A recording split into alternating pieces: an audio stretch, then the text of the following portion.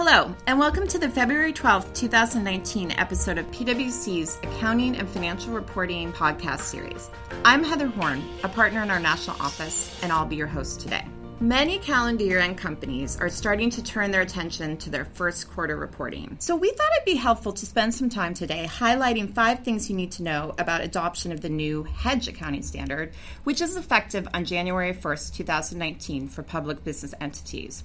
It was issued with the intention to make hedge accounting more closely aligned with risk management strategies, as well as more transparent to users. It's intended to make more hedging strategies eligible for hedge accounting. I have in the studio with me today Brian Staniszewski, who's a partner in the Financial Instruments Group in our national office and who's been focused on adoption of the new standard.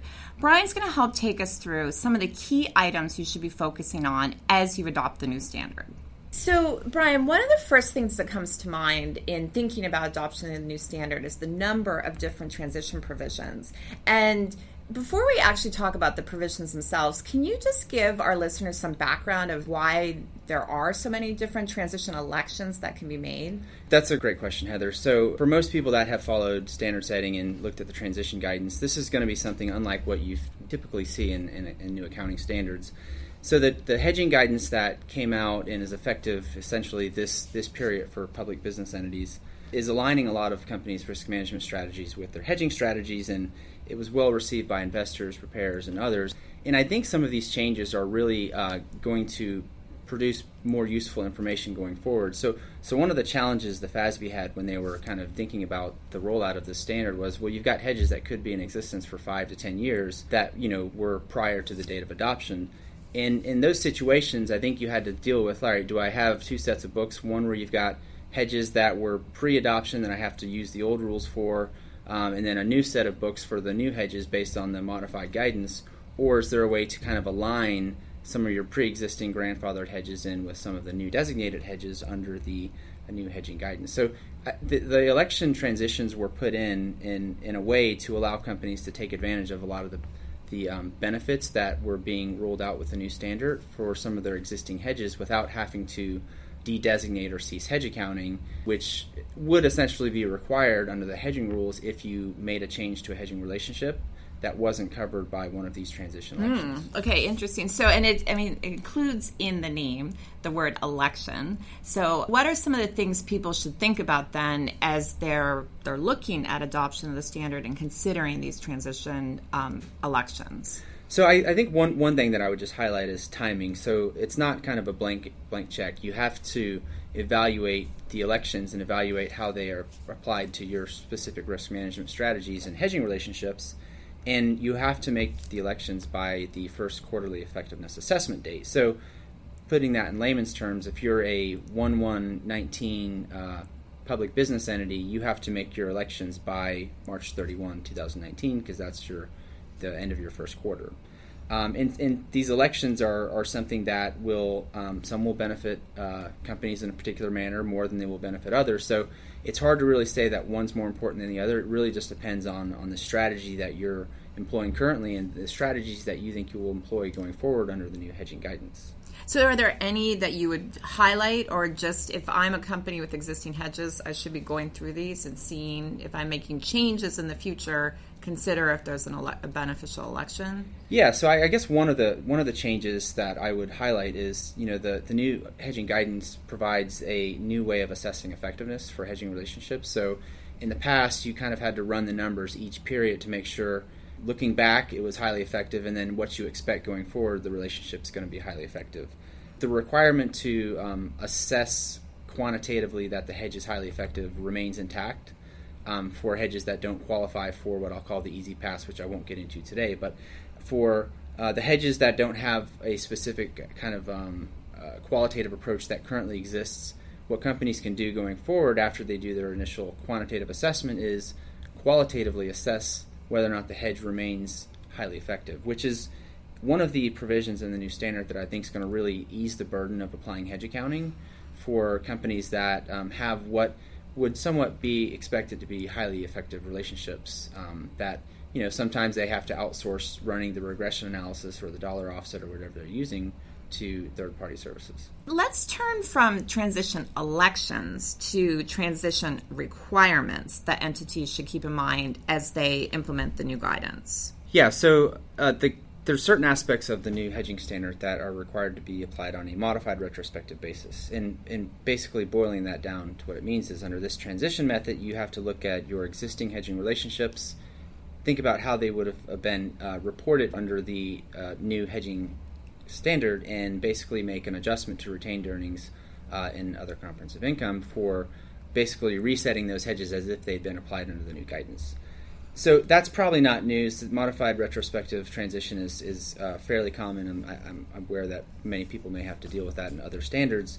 One of the points that I wanted to highlight here is kind of a scoping question that's come up, and a few have raised questions on, well, how do you think about what you need to apply? Because it's really looking at what exists as of the adoption date. And a question was raised, like a scenario, for example, where I had previously designated the hedge of forecasted future interest payments on the issuance of fixed-rate debt.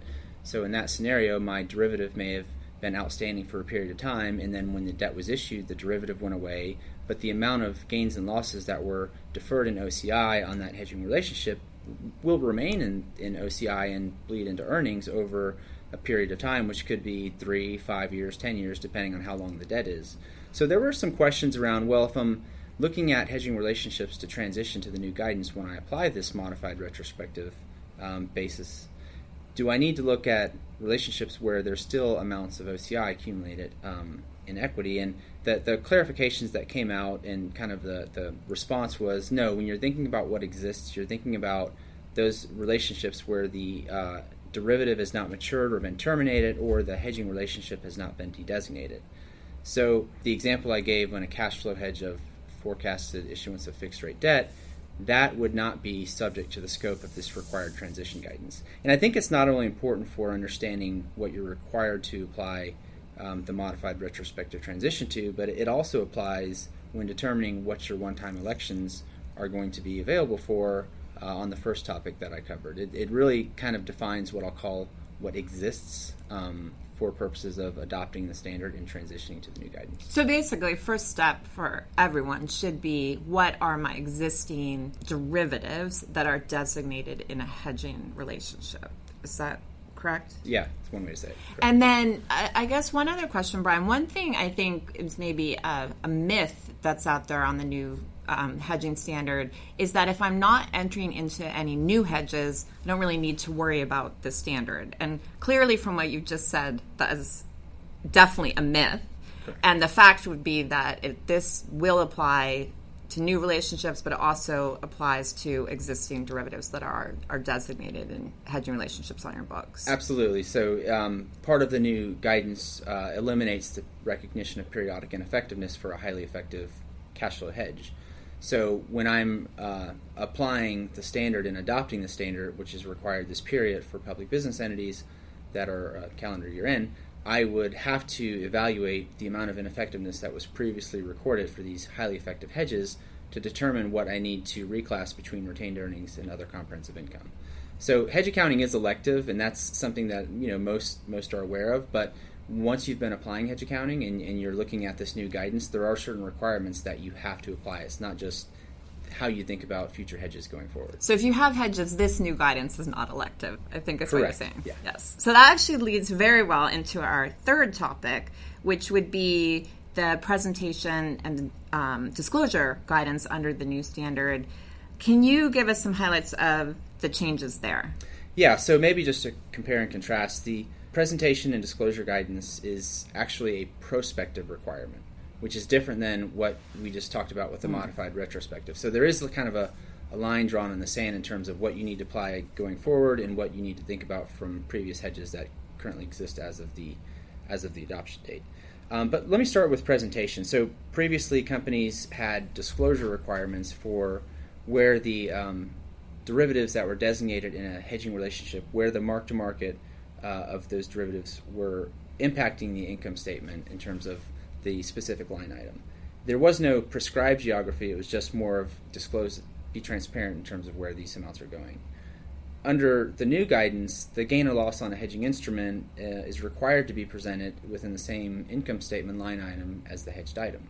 So you may no longer have the ability, and some companies may not be affected by this, but others may, where if you designated a forward foreign currency contract and you were just putting it in other income or expense, if your FX forward contract is hedging future revenue, then likely classifying it in other income expense is not going to be appropriate under the new guidance. One point to highlight with presentation is that it's prospective, so if there are differences that will impact where you're classifying certain gains or losses on the income statement, there may be differences for comparable periods that investors may question. So it's just going to be something you want to make sure you have on the top of your mind when you're communicating with investors if there's been changes between pre-adoption financial statements and post-adoption. Oh, good point. So before you go on to disclosure, it's basically highlighting that to the extent you are making these changes, it might be something that's good to discuss in MD&A, depending on materiality, press releases, other places, depending on how significant these reclassifications could be. Correct, yeah. So with disclosures, these are also prospective requirement. And there's a number of new quantitative and qualitative disclosures. I won't get into each of them, but I do want to just highlight that these are also required on an annual and interim basis. So just to keep that in mind as you adopt and roll out the new guidance in your company.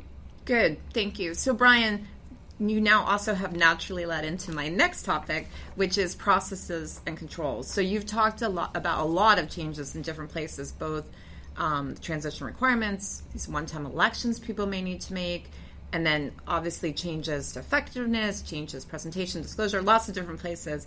So what should people really be keeping in mind as they look at their current and changing processes and controls? Yeah, so I think that's a really good question, and I think in this day and age where you've got a lot of new accounting standards that are becoming effective, hopefully that's on the forefront of everyone's mind, thinking about how not only the new standards will impact how they recognize, measure, and disclose certain items, but also how they think about the internal controls within their companies and the processes they have to make sure that those standards are being complied with to the full extent.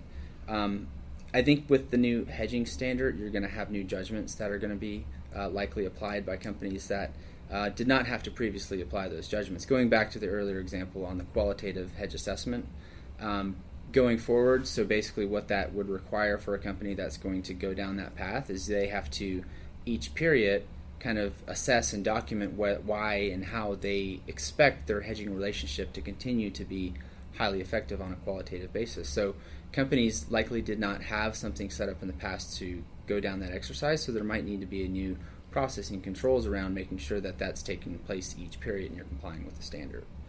I think other than that, it's really just more of a heads up to make sure that as you think about all of the various accounting and reporting implications of the new guidance, you also don't forget about the control and processes impact that the new guidance could have.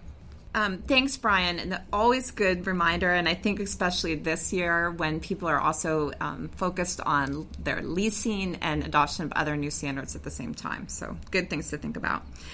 So let's wrap things up today for actually what I find to be a very interesting topic, which is potential changes in the hedging standards. And it's interesting. I think the original derivatives guidance was issued late 1999, 2000, that time frame. We had a lot of interpretation, then nothing, and then this standard got issued. But now we're talking again about some potential changes, right, Brian? So what do we see on the horizon?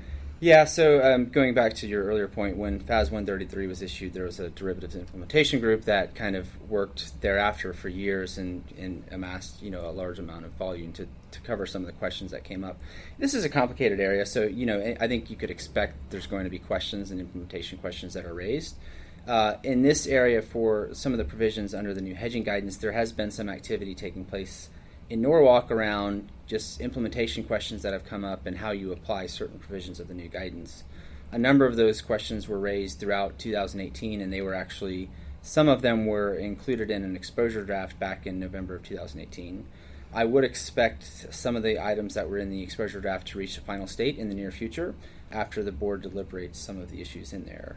There's other issues, though, that are still subject to deliberations that weren't included in the exposure draft, and again, it's for companies that are adopting the guidance today and they're thinking about, well, this could be a moving target. Obviously, you're going to want to make sure that you keep your ear to the track on the changes that are being made. But some of the changes are, I would say, more clarifications. Others are more, thinking about applying the standard, maybe need some further guidance. Just to give you kind of a bit of a high-level overview of some of these changes that have taken place or discussions that have been taking place at the FASB. Some of them deal with clarifications of the fair value hedge guidance, including partial term hedging, the new last of layer hedging with portfolios of assets in a fair value hedge, amortizing the fair value hedge basis adjustments. And there's also been clarifications to the cash flow hedge guidance, including changes to the designated hedged risk, which is something that we briefly spoke about earlier with the transition elections. I think there's some follow-on questions in terms of how you deal with certain changes that take place subsequent to initial designation and adoption. And then other application issues around how you think about the hypothetical derivative method, which is a methodology that some people use in trying to measure the hedged risk that they're designating.